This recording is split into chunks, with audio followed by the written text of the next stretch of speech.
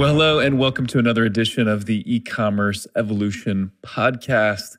I'm your host, Brett Curry, and man, am I excited that you're joining us today, like always, where we talk about what's new and what's next in e-commerce. This episode of the E-Commerce Evolution Podcast is brought to you by OMG Commerce. Hey, that's my company. OMG Commerce is the primary underwriter of the E-Commerce Evolution Podcast, and we're excited to do that, excited to bring this content to you. A quick offer from OMG Commerce. We are a Google Premier Partner, so we're in the top 3% of all Google partners, one of the fastest growing in the world last year. If you would like a second set of eyes on your Google campaigns, whether that's Google Shopping, Search, YouTube, remarketing, or the like, we would love to talk to you. Love to schedule a strategy session, love to look at your campaigns and provide ideas for improvement. Also, Amazon. We would love to talk to you about your Amazon ad strategy and have an Amazon audit for you, complimentary for listeners of the E-Commerce Evolution Podcast. Our Amazon department is led by Mr. Chris Tyler. To find out more about the way we approach Amazon campaigns, go back and check out episode 39 as we do a deep dive and look at Amazon advertising. But we would love to help you with either of those traffic sources. And so if you're interested, go to omgcommerce.com, click on any of the services, and there's a quick form to fill out right there. And now, back to the show. My guest today is Mr. John Bullard Sr. He is the co-founder of Major Associates and My Fulfillment Team, and also the founder of Pro Seller Talk. I was a guest on Pro Seller Talk a while back, got to know John a little bit, and thought, man, I need to get this guy on my podcast. He's got 30 years of experience as a wholesaler. This guy knows Amazon, he knows fulfillment, he knows e-commerce. He's just a fascinating guy to talk to as well. So, John, welcome to the show, and thanks for coming on. Hey, Brett, thanks for having me. Yeah, absolutely. So gave the quick background. You run Pro Seller Talk, which is very successful. You have your own fulfillment company. You're selling on Amazon. Have your own, branded products on Amazon. So you're doing a lot of things. Can you give kind of your quick background? Like, how did you get into the e-commerce game? Sounds like maybe you were in the commerce game prior to e-commerce. The quick background is it's funny because just give it to you kind of quickly. My son was, in high school, and he decided he didn't want to do sports because he got great grades, and he decided that he didn't want to do that. So I could no longer coach him anymore, which I love coaching my sons. So it came to the point what sport did you coach? Just curious. I'm coaching basketball right now, so it's totally in my wheelhouse. I actually coached baseball. Nice. Little league kids and upper kids and things like that. But it got to the point where he just decided he didn't want to play anymore. So he didn't want to play in high school, and he decided, I want to concentrate on my grades. Which parent is going to say, you know what? No, I'd rather you play sports, Right. And so he went and did that. But it also created a dilemma for me because I'm very close to my two boys, Danny and John Jr. So John Jr. was the one I'm talking about. And so I had to find a way to still stay close to him while he was, in his teenage years and going through high school. So he was doing these Pokemon cards of all things with his friend. And I saw him doing this, and I said, well, this might be a way for me to get started. We started eBay in like the late 90s. And I said, this might be a way for me to continue to be in his life and, on a daily basis the way I want to. And so I got involved, and I bought out his friend. Nice. and got involved with my son, and we used to make these Pokemon cards. It was your son's first exposure to M&A, to mergers and acquisitions. That's awesome. Yeah, it was. And I tell you, we got to the point where we were buying Pokemon cards by the hundreds of thousands. That's how good we got on selling these things on eBay. We would actually put sets together. We would put, the holograms with the regular cards and the rares. And we actually had people buying sets of 50 and 100. And we really got really good at it. We did that for quite some time. And then it got to the point where we said, man, the only thing we're selling is Pokemon cards. I got to be able to sell something else. And we tried other things and it wasn't working. So then Amazon came along, and Amazon first came along as merch.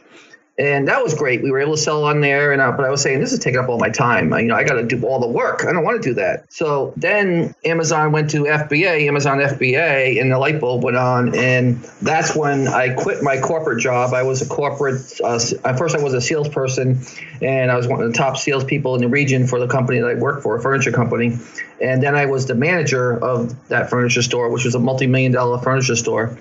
And I then moved down to Tennessee, where I am now, because my son decided to bring his family down here. I'm trying to bring this long story short to you.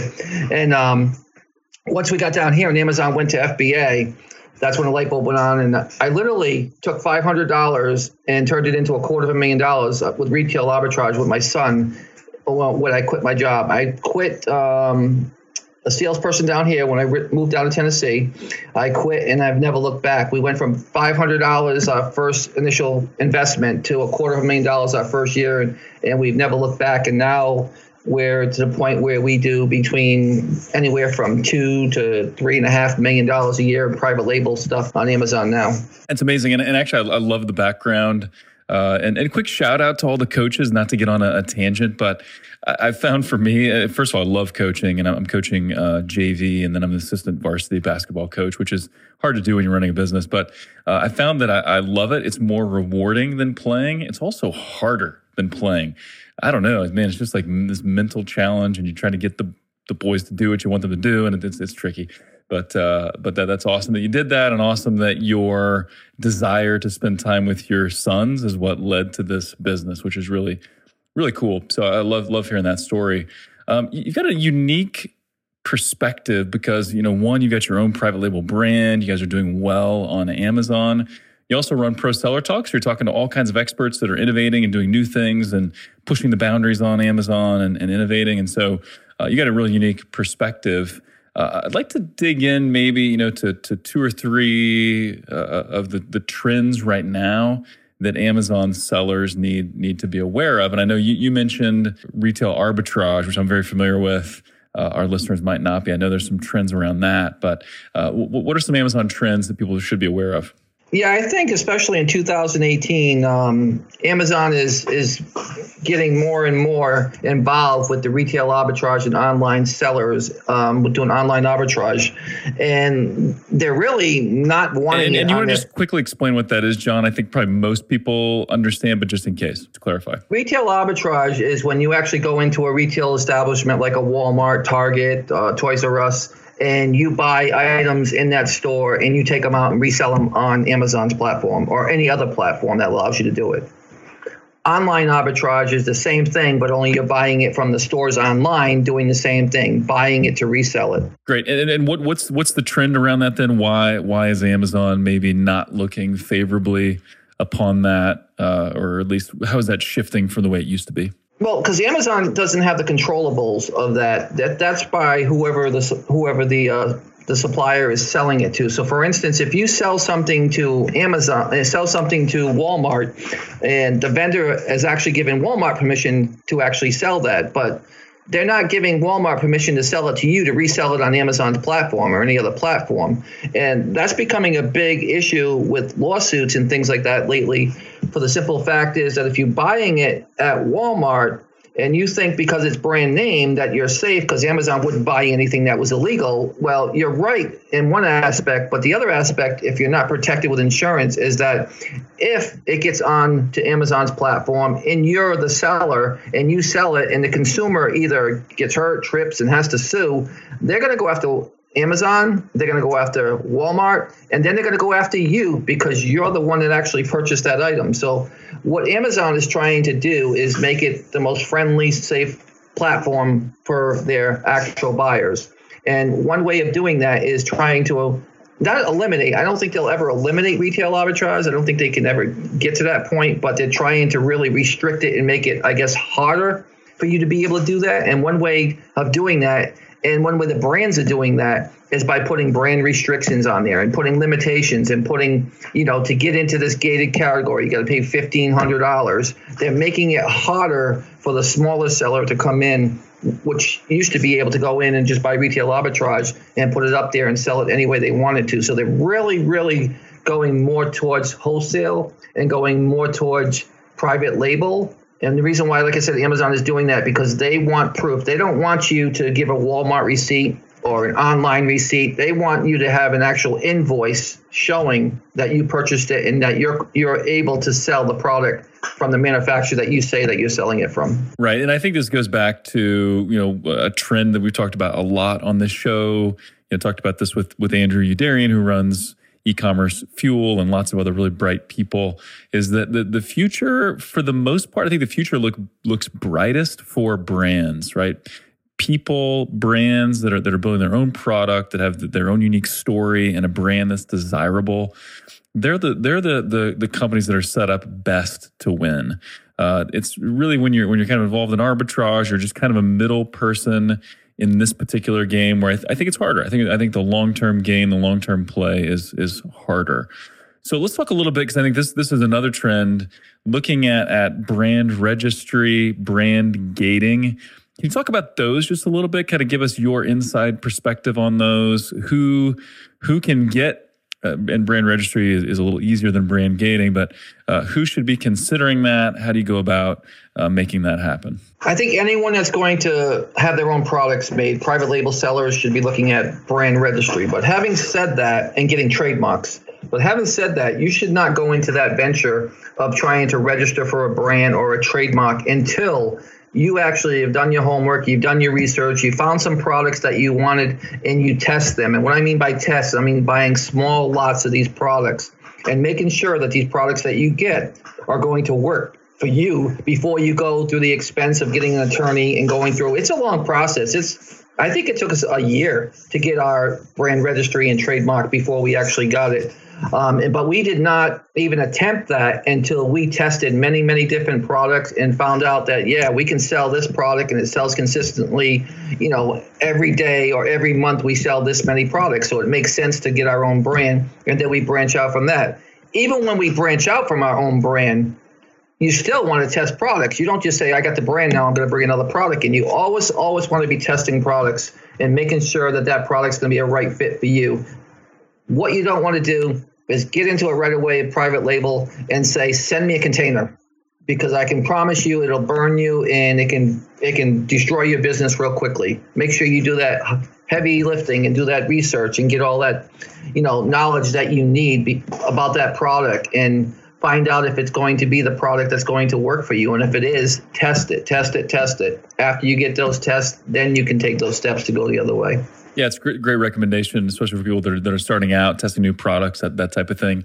A lot of our clients and people that I know tune into the show are, or at least a percentage of them are established e-commerce, or maybe they're doing 10, 20, 50 million a year online, but not on Amazon yet. We talked to, surprisingly, a lot of companies that they kind of fit that criteria, where now they're looking at, okay, hey, we're crushing it in the traditional direct-to-consumer e-commerce and driving lots of Google traffic. That's kind of been our wheelhouse for the last 8 or 10 years or so. And but now I'm wanting to sell on Amazon and really get that ramped up. And so talk about brand gating and what that means, and then who could create that, get that established, and any tips on that for kind of this established brand who's now new to Amazon?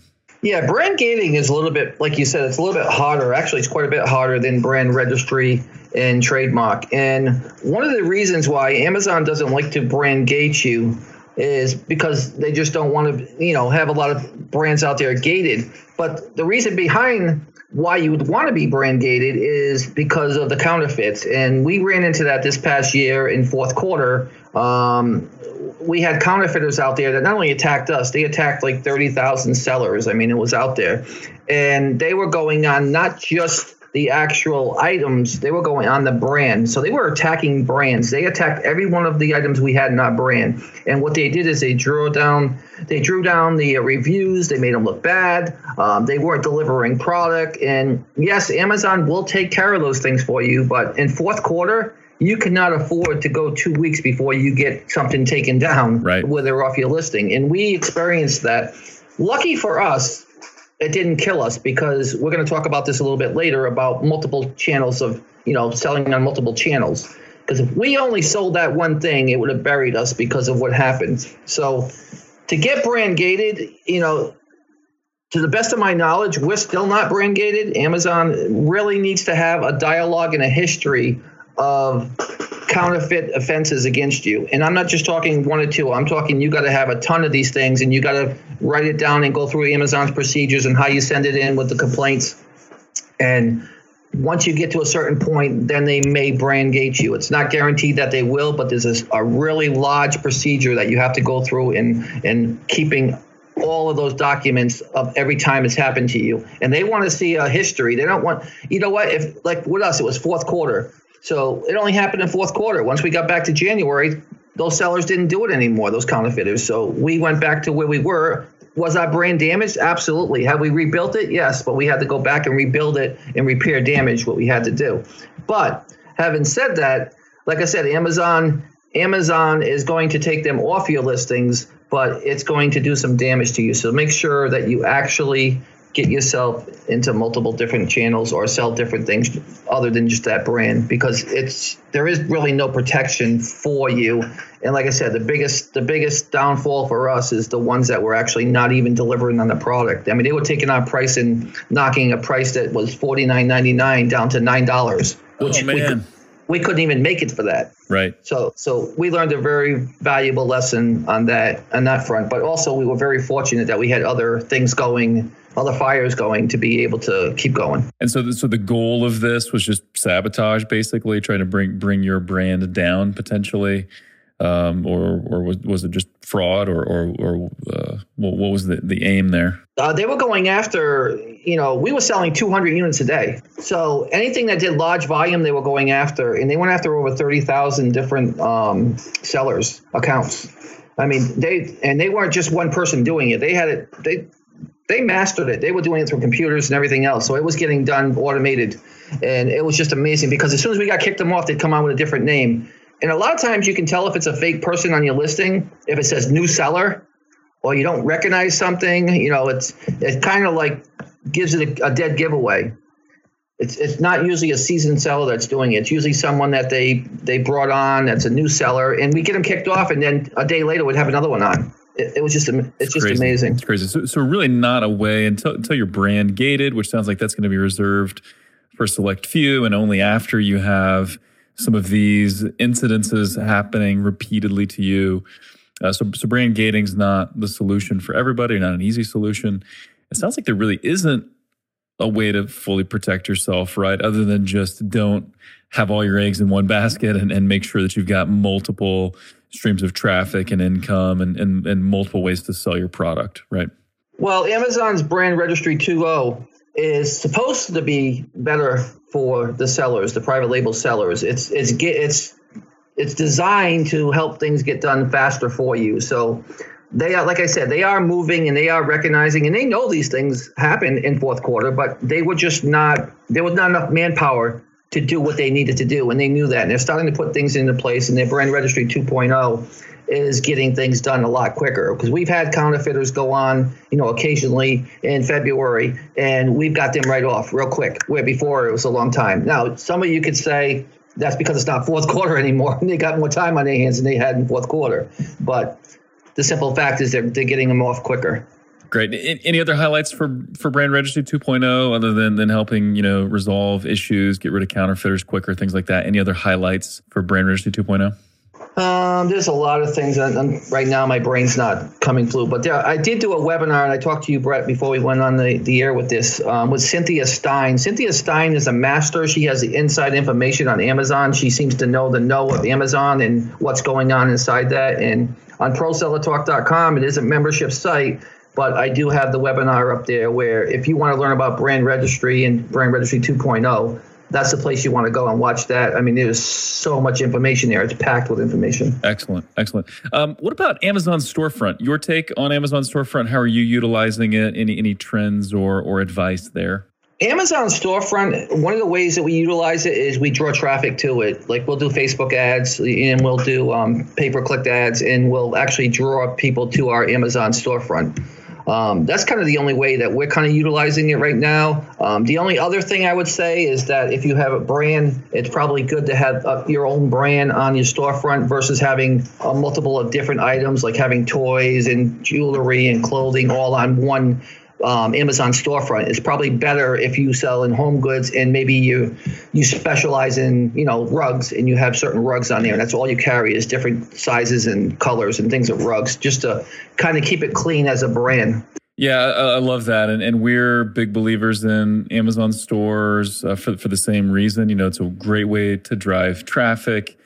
It's basically like your own little shop on Amazon. I think one good example to look at is Amazon Basics. So if you actually Google Amazon Basics, it should be the first organic listing to pop up. That's Amazon's store for Amazon Basics. And you can kind of see the layout. It almost looks like this mini e-commerce site within Amazon.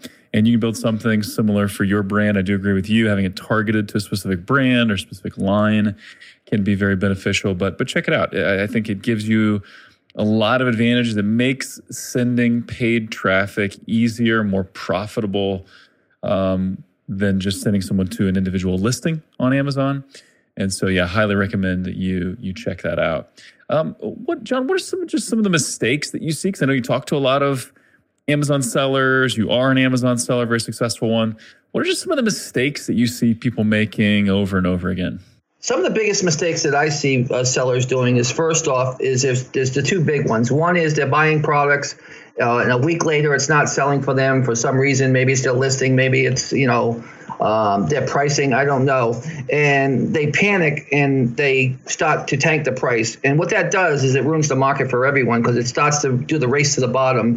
And that's not good. So if you're going to get into this business, it does take a little bit of money to do it, but it also takes knowledge to understand how the platform works. And anytime you go in and you're a new seller and you start putting products in there and you don't see any sales in a week and you start saying, well, I'm going to keep lowering my price, you have to understand that it's going to set these auto reprices off. And the auto reprices, once they start seeing it, it's just going to keep triggering down and down and down. And before you know it, you're not going to make money, but nobody's going to make money. So that's one of the biggest mistakes. The other mistake I see with new sellers mainly is overbuying. They want to get on Amazon and they want to sell, but they feel, okay, here's a toy on Amazon that's, going for $30 and I can get it for $5. So this store has 100, so I'm going to buy all of them. No, you don't do that, because you don't know how many other people bought that at the same chain for $5 are going to be hitting the market or hitting Amazon's platform when you do. At the most, when you're starting, you should buy 5, maybe 6 tops and see if it sells for you. If it sells for you, then do it. I'm talking strictly products that are regular retail that you can flip, not retail arbitrage. That's a little bit different sometimes, because it depends on, but even then you still got to hold back. You don't want to get, locked in, because the other thing is with the products is, even if it's retail arbitrage, just because the store, and this is a key point, even though the store might be discontinuing it, doesn't mean that the company discontinued it. So what I mean by that is you could buy it for $15 and see it on Amazon for $60, but then all of a sudden you get it to Amazon at $60. You might sell one, you may not sell any, but then Amazon comes back in at $18.99. So right. So you got to be cautious. Yeah. Because Amazon's algorithm and the way they monitor price and the way they adjust price automatically is exceptionally fast and effective. And you're not going to underprice Amazon for long, right? Yeah, and you got to, like I said, you got to watch, and that's what I see a lot of sellers make mistakes. They'll see it's $15. They'll see Amazon's out of stock, so they'll send it in, and then Amazon comes back in stock, and now Amazon's at $18. And what happened to you? You're going to either pay the money to get it out of there, you're going to lose money, you're going to wait for Amazon to sell out. And that's what I'm saying is have the patience to wait. Use Keepa, use Camel. Look at those graphs and see, hey, every 2 months, Amazon seems to run out of this. Or it's January, and we know by March, Amazon doesn't carry it again until September. That's what I'm saying. Do your research. Have those tools in place. It's very important to have tools and to be looking at them to see what's going on if you're going to compete with Amazon. You don't want to compete, but if you are, you want to compete, which a lot of sellers say, with the ins and outs. When Amazon's out of stock and you get in.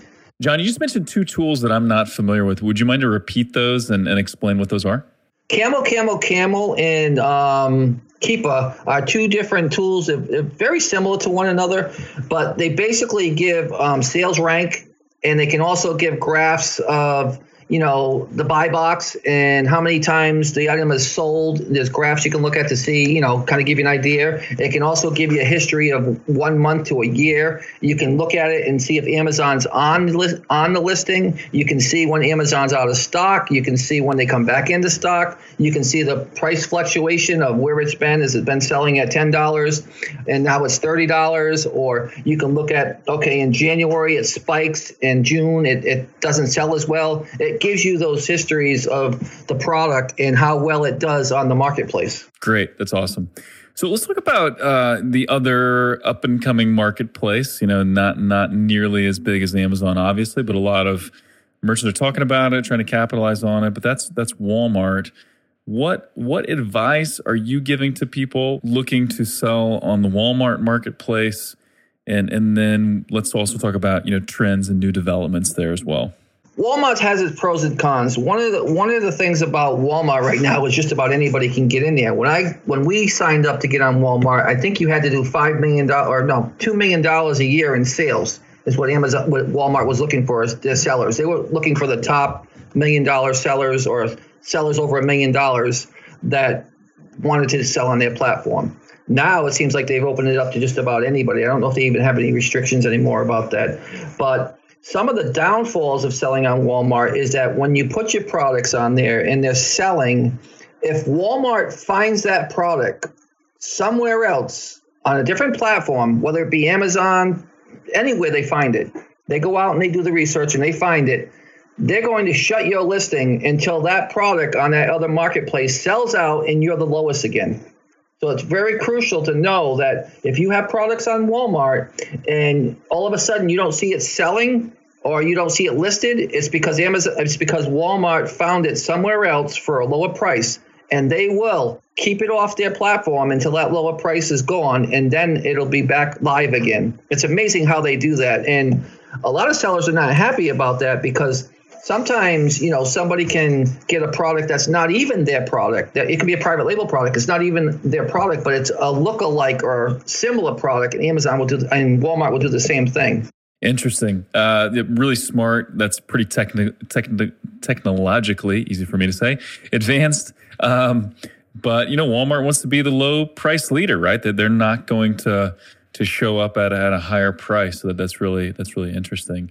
Are you seeing Walmart continue to grow? I mean, I know that, our clients and merchants I've had on the show and just people that I know, Walmart's still a tiny fraction of their Amazon sales. Is it continuing to grow pretty rapidly? How would you describe the growth trajectory that you guys are seeing on Walmart? Yeah, according to the market, I mean, Walmart, I guess in fourth quarter this year had a real decent fourth quarter compared to what they had in past years. And I don't know if that's contributed to the purchase of Jet.com and other things that they've done. But I see them growing. But I do also see that as a stumbling block for sellers. A lot of sellers don't like the idea that if they find it somewhere else, they shut their listing down. So right. I think they're like in the beginning stages, kind of when Amazon was just books. I mean, there was just books and all books. I think it's kind of the same thing. They're going through the growing pains and they're trying to figure it out and do what's best for their marketplace and platform. And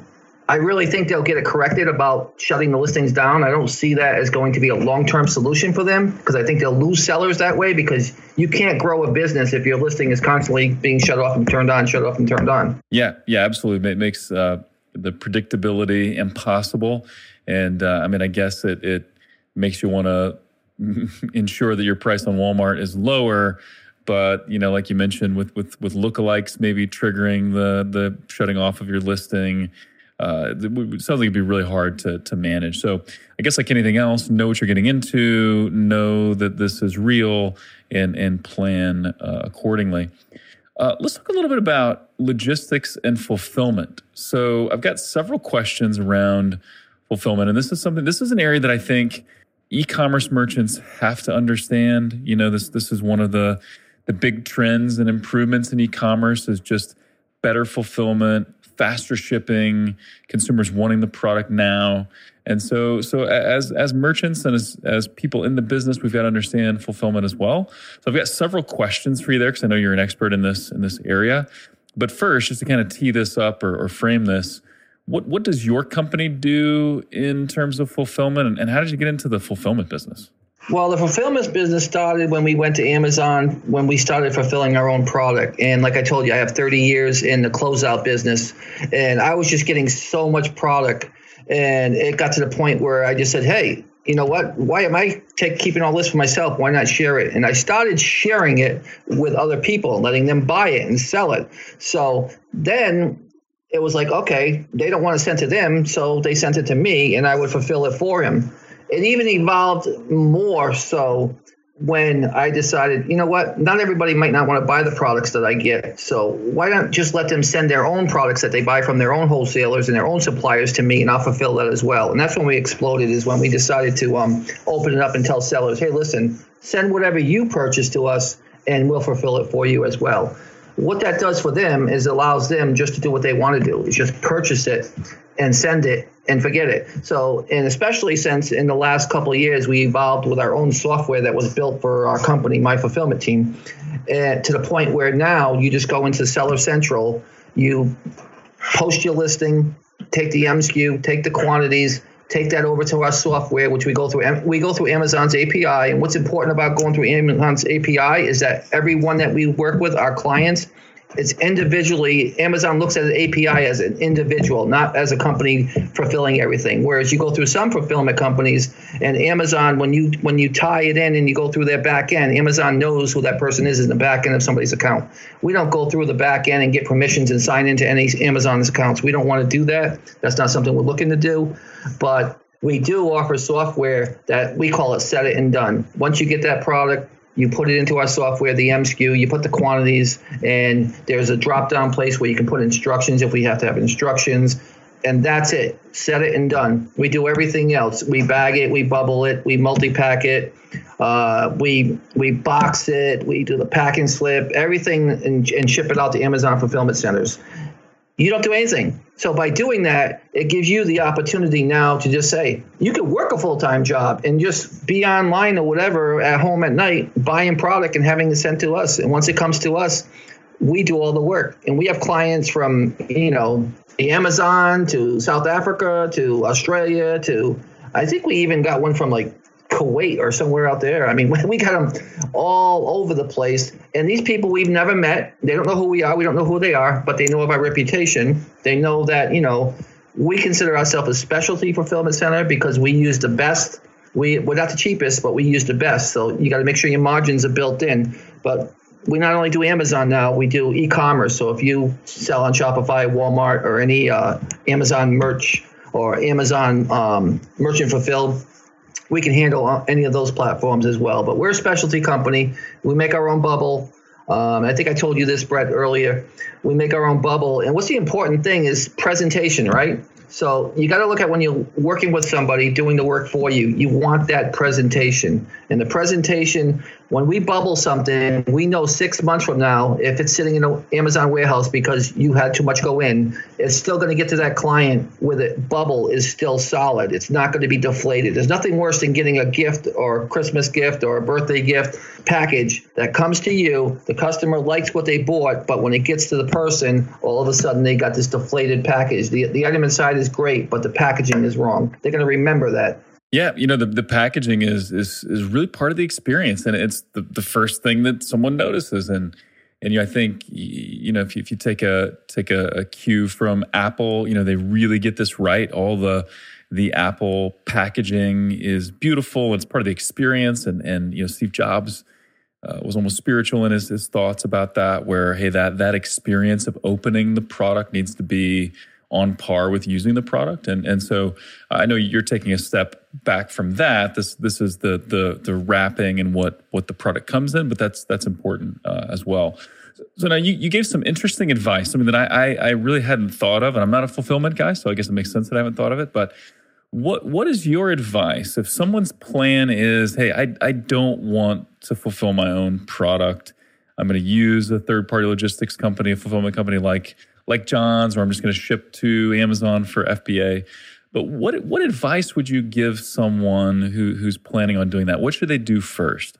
I think the first thing is, if you're not selling on Amazon, you need to get your feet wet. You need to be able to do all the process yourself. You need to be bagging, bubbling, bundling, and doing all that stuff, because I don't believe that you can have somebody do something for you if you don't know the process yourself. So you want to make sure that you're doing that. You also want to make sure it makes sense cost-wise to you, and your margins are there to be able to use a prep center. We get so many people that want to use us, and I go through the procedure and I says, you're not going to be able to do that with the margins that you're working with. You have to have better margins. So I tell them, look for better margin products. Or, I tell them if they're new, I say, we have people that are new that want to send product to us. I said, no. I says, you need to try and do this yourself at first. Get used to the procedure and how it works, so that then you understand what we're doing. Because if you don't understand what's being done for you, then how do you expect it to get done right? You got to know the procedures. You got to get on Amazon's site and look up how to bag, and how they're supposed to be bagged, and how they're supposed to be bundled, and and how you're supposed to box it. I can tell you that 99% of the sellers right now do not bubble line the boxes, their shipping boxes, to Amazon the way they're supposed to. But that's a guideline. It's been in there. It's been in there for a while, but no one's doing it. But again, Amazon is cracking down in 2018. They've got more power and more workforce. And they're looking at all their guidelines, and they are going to enforce them at some point. It's just a matter of right now you're not getting caught, but you will at some point. So if you're not following their guidelines, then you need to pay attention. That's why I'm saying that webinar with Cynthia Stein is a great webinar of what's coming with Amazon. It opens your eyes up to a lot of things. Yeah, I think it's safe to say that if you're doing anything outside of Amazon's guidelines, outside of Amazon's terms of service, you're not going to get away with that for long. So look to adjust, look to shift. And also, Amazon, some of their warehouses are full. So, I know that's increased the cost of FBA and just forced sellers to be smarter and more thoughtful with their inventory and so many considerations with that. Absolutely. Yeah. Any other trends in fulfillment, things people need to be aware of? I know for a lot of people, that's not maybe the most sexy topic. It's maybe not as fun as talking about, hey, how do I send more traffic through Facebook or through YouTube or something like that? But it's important, and it's kind of some of the blocking and tackling of e-commerce that in the end makes a huge difference. But any other trends or thoughts or things related to fulfillment that people need to be aware of? Well, I think there's, as far as fulfillment, I don't know if many people know this, but Amazon is testing in several of their places now, where they bought their own cardboard machines, where they're making their own cardboard. I don't know if anybody knows that, but you can expect they're going to be cutting it down and customizing those boxes to make those look professional. So at some point in time, when they do get that going, there's going to be a cost involved, because they're going to be custom making the boxes right to the item. So they're going to be passing that cost on. This is something that they started doing in 2018, from what I've been told. And they're actually going into the cardboard business. They're actually they have these machines that this one machine can make different size boxes. It's just amazing what they're looking at doing. Interesting. They're making their own boxes. They're buying their own planes. Amazon getting into pharmaceuticals, all kinds of stuff. Bezos taking over the world.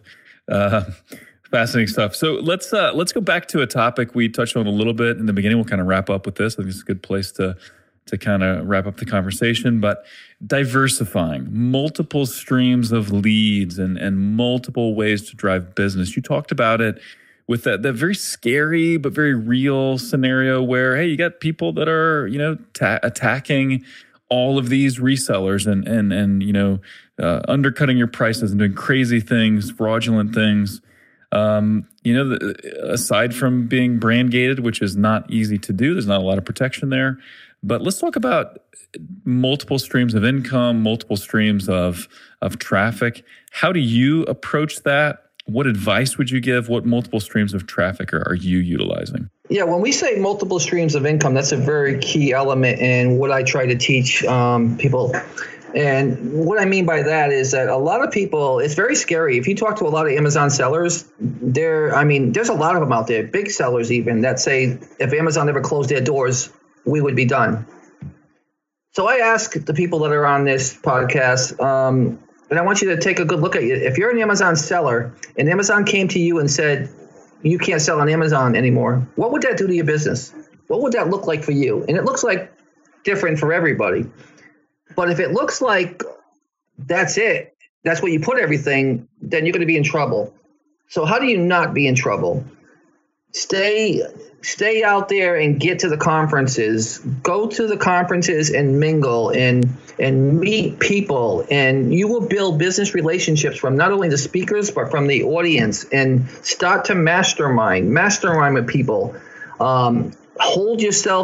Get yourself held accountable by somebody else. In other words, surround yourself with positive people that are going to reinforce you with positive information, not negative information, but you also want someone that's going to be real to you. When you're not doing something right, you got to be able to take constructive criticism, because I think constructive criticism is something a lot of us have a hard time dealing with. But if you've got a true friend or a true person that's there for you, they have to be able to tell you what you're doing wrong, and you have to be willing to listen. And I think a lot of us have closed minds when it comes to that. So you want to get out and do those things. Now, what becomes of these things? I can tell you personally, I wrote a book because of going to a convention. I wrote a course because of going to a convention. I built affiliate marketing relationships because of going to conventions. It's just, you're going to build multiple streams of income that you're not even thinking of that's out there. You could have a book in you. You could have a course in you.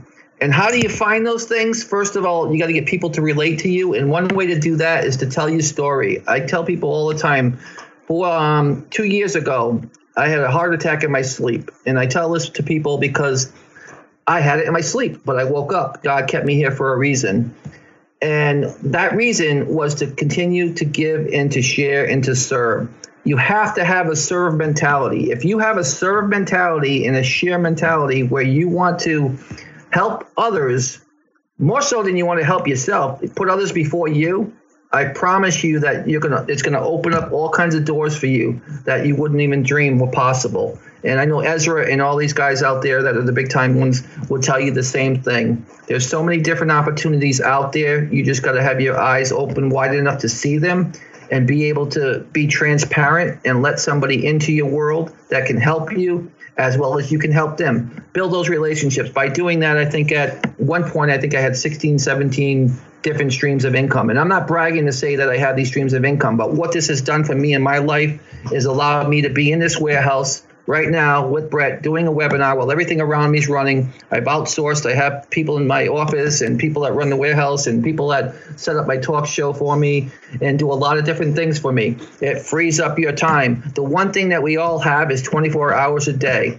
How are you going to choose to use your 24 hours a day? For me, it's continue to serve and help others. Yeah, really powerful story, John. I appreciate you sharing that. And it's interesting how sometimes we almost need that jolt or that wake up to say, man, think about what you're doing and think about how you're approaching this. And I know you're just a good guy at your core, going back to the story of, getting out of coaching because your son wasn't interested in sports and selling Pokemon cards. I mean, I think that speaks a lot to your character, but I 100% agree. And, Ezra Firestone's a close friend of mine, and we do a lot of work together. I think he embodies this as well. But yeah, building a community and helping people and giving good advice and connecting. And that's one thing I love about e-commerce, that there seems like a lot of good people in e-commerce. And if you go to some of these events, you connect with people. And I'll be speaking at Traffic and Conversion Summit coming up. Shout out to Ryan Dice and Perry Belcher and Roland Frazier and the gang, Russ Hinneberry putting that together. I'm also speaking at Social Media Marketing World and Steve Chu's event and a few others coming up. But I love connecting with people. And I think, I've thought about this a few times because we've had some success with our agency and with our business, and kind of thinking like, what am I really good at? Like, some of those times when you're doing some soul searching and reflecting and trying to say, what is it that I'm actually good at? And I think for me, a lot of it goes back to relationships. Like I'm pretty good at relationships. And so I think we can miss that or undervalue that. So yeah, I would wholeheartedly agree with you. Build relationships, give, serve, and also be open to that feedback. Thanks for sharing that as well. I think one of the things that's really dangerous in business is, to borrow a line from Gary Vaynerchuk, we get romantic about our past success right? So we're overly attached to our Amazon success or our success with one particular channel, or we're romantic about the way things used to be with this one particular traffic source, rather than being able to look at the cold, hard facts of saying, yeah, but this channel has shifted, or this has changed, or I've got to diversify my traffic. And so, we run into a lot. We have people that are mainly Amazon sellers that are, building a Shopify store, and we help them with Google traffic. We have other people that are, they already have their stores built out, lots of traffic, but they're too heavily relying on Facebook. And so we help them with YouTube and Google ads. And so anyway, fantastic points. John, this has been a ton of fun to chat with you about the diverse topics here. And so as we wrap up, how can people connect with you? How can they follow you online? Let's give a quick plug to Pro Seller Talk as well. Yeah, if they want to follow me online, I have a show that I do once or twice a week called ProSellerTalk.com. There's also a website you can go to. It's a members-only site. There's probably about 48 or 49 webinars up there now. The one thing that Brett and I will tell you is that going to these conferences, it takes money to make money. That website that I just talked about, ProSellerTalk.com, it does have a monthly membership fee. For what it is, I think it's very low price for what you get for the value. And you got to look at it. For what you're paying for that membership a month is less than probably a half a cup of coffee a day. So, you have to have the right tools and the right people in place to be able to help you grow your business. I think sometimes we're all strong-headed and strong-minded where we think we can do it alone. We can't. And that's why I built that site. And that's why I have all these guests. I have Brett on there. I have other people that are on there. So they're all there. They all came in and shared their time like I'm doing today with you guys. They share their time because they care, because they want to help you grow.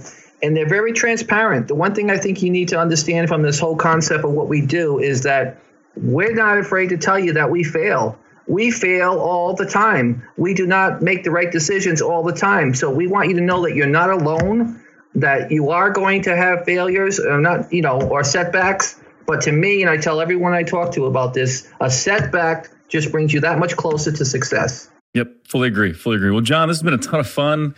Man, thanks for coming on. Thanks for setting aside your time, and thanks for sharing. And if you guys want to reach out to me, you can. My email is support@prosellertalk.com. I'll gladly help anyone answer any questions I can. Awesome. John Bullard, ladies and gentlemen, really appreciate the time. And we'll link up to everything in the show notes, so you can check that out at ecommerceevolution.com. As always, thank you for tuning in. Would love your feedback. Let us know what you'd like to hear more of, other topics, other guest ideas. We want to hear from you. So reach out, let me know. And if you're enjoying this podcast, if you're loving it, we would appreciate that 5-star review on iTunes. That helps more people discover the show and get connected with our community. And so until next time, thank you for listening.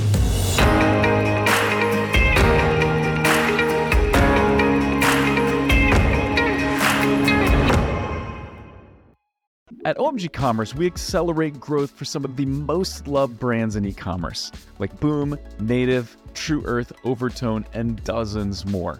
If your Google and YouTube ad performance isn't where it should be, if you're struggling with Performance Max, or if you're not scaling like you'd like on Amazon, then we have 2 ways to help.